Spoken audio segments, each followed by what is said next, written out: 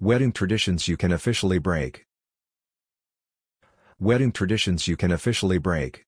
When it comes to modern times, we love to question the often peculiar logic behind how it's always been. Needless to say, this is especially true for meaningful ceremonies such as weddings. All the pomp and circumstance has its place, but there are definitely a few wedding traditions you can officially break. Here are some suggestions. Why can't you see her on the big day? Probably the most annoying wedding traditions you can officially break are all the superstition, starting with the whole groom can't see the bride on the day weirdness. It turns out that this one is even worse than we thought.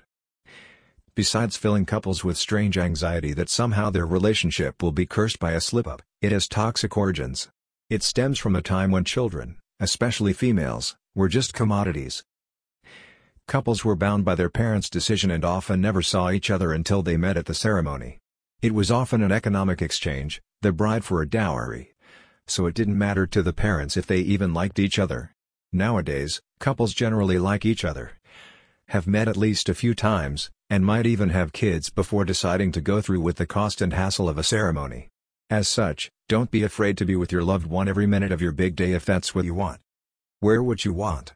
It's probably the biggest hang-up anyone has about weddings. Either you're in the traditional outfits or beautiful camp or they're boring camp. And a lot of people are shifting toward the latter. Not much can be said about a generic tux and another white wedding dress. Sure, it looks fine, but it's also painfully restricting. The expectation of a puffy dress and dull suit is especially awkward for same-sex couples or even just everyday women who find their options less than thrilling. Across the world, people of different cultures all have diverse standards for traditional wear, most of which would seem outlandish to stick-in-the-mud Westerners. But it just goes to show, weddings everywhere already feature a rainbow of color. Pick your theme, choose a color palette of your own. And most of all, get a dress that suits your style rather than following an arbitrary tradition. Gussy up the guests.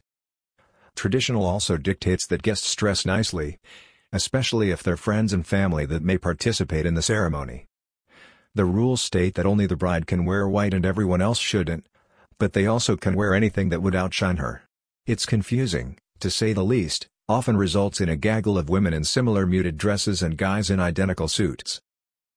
But if you're already looking to make your wedding yours, pass along the perks to your attendants.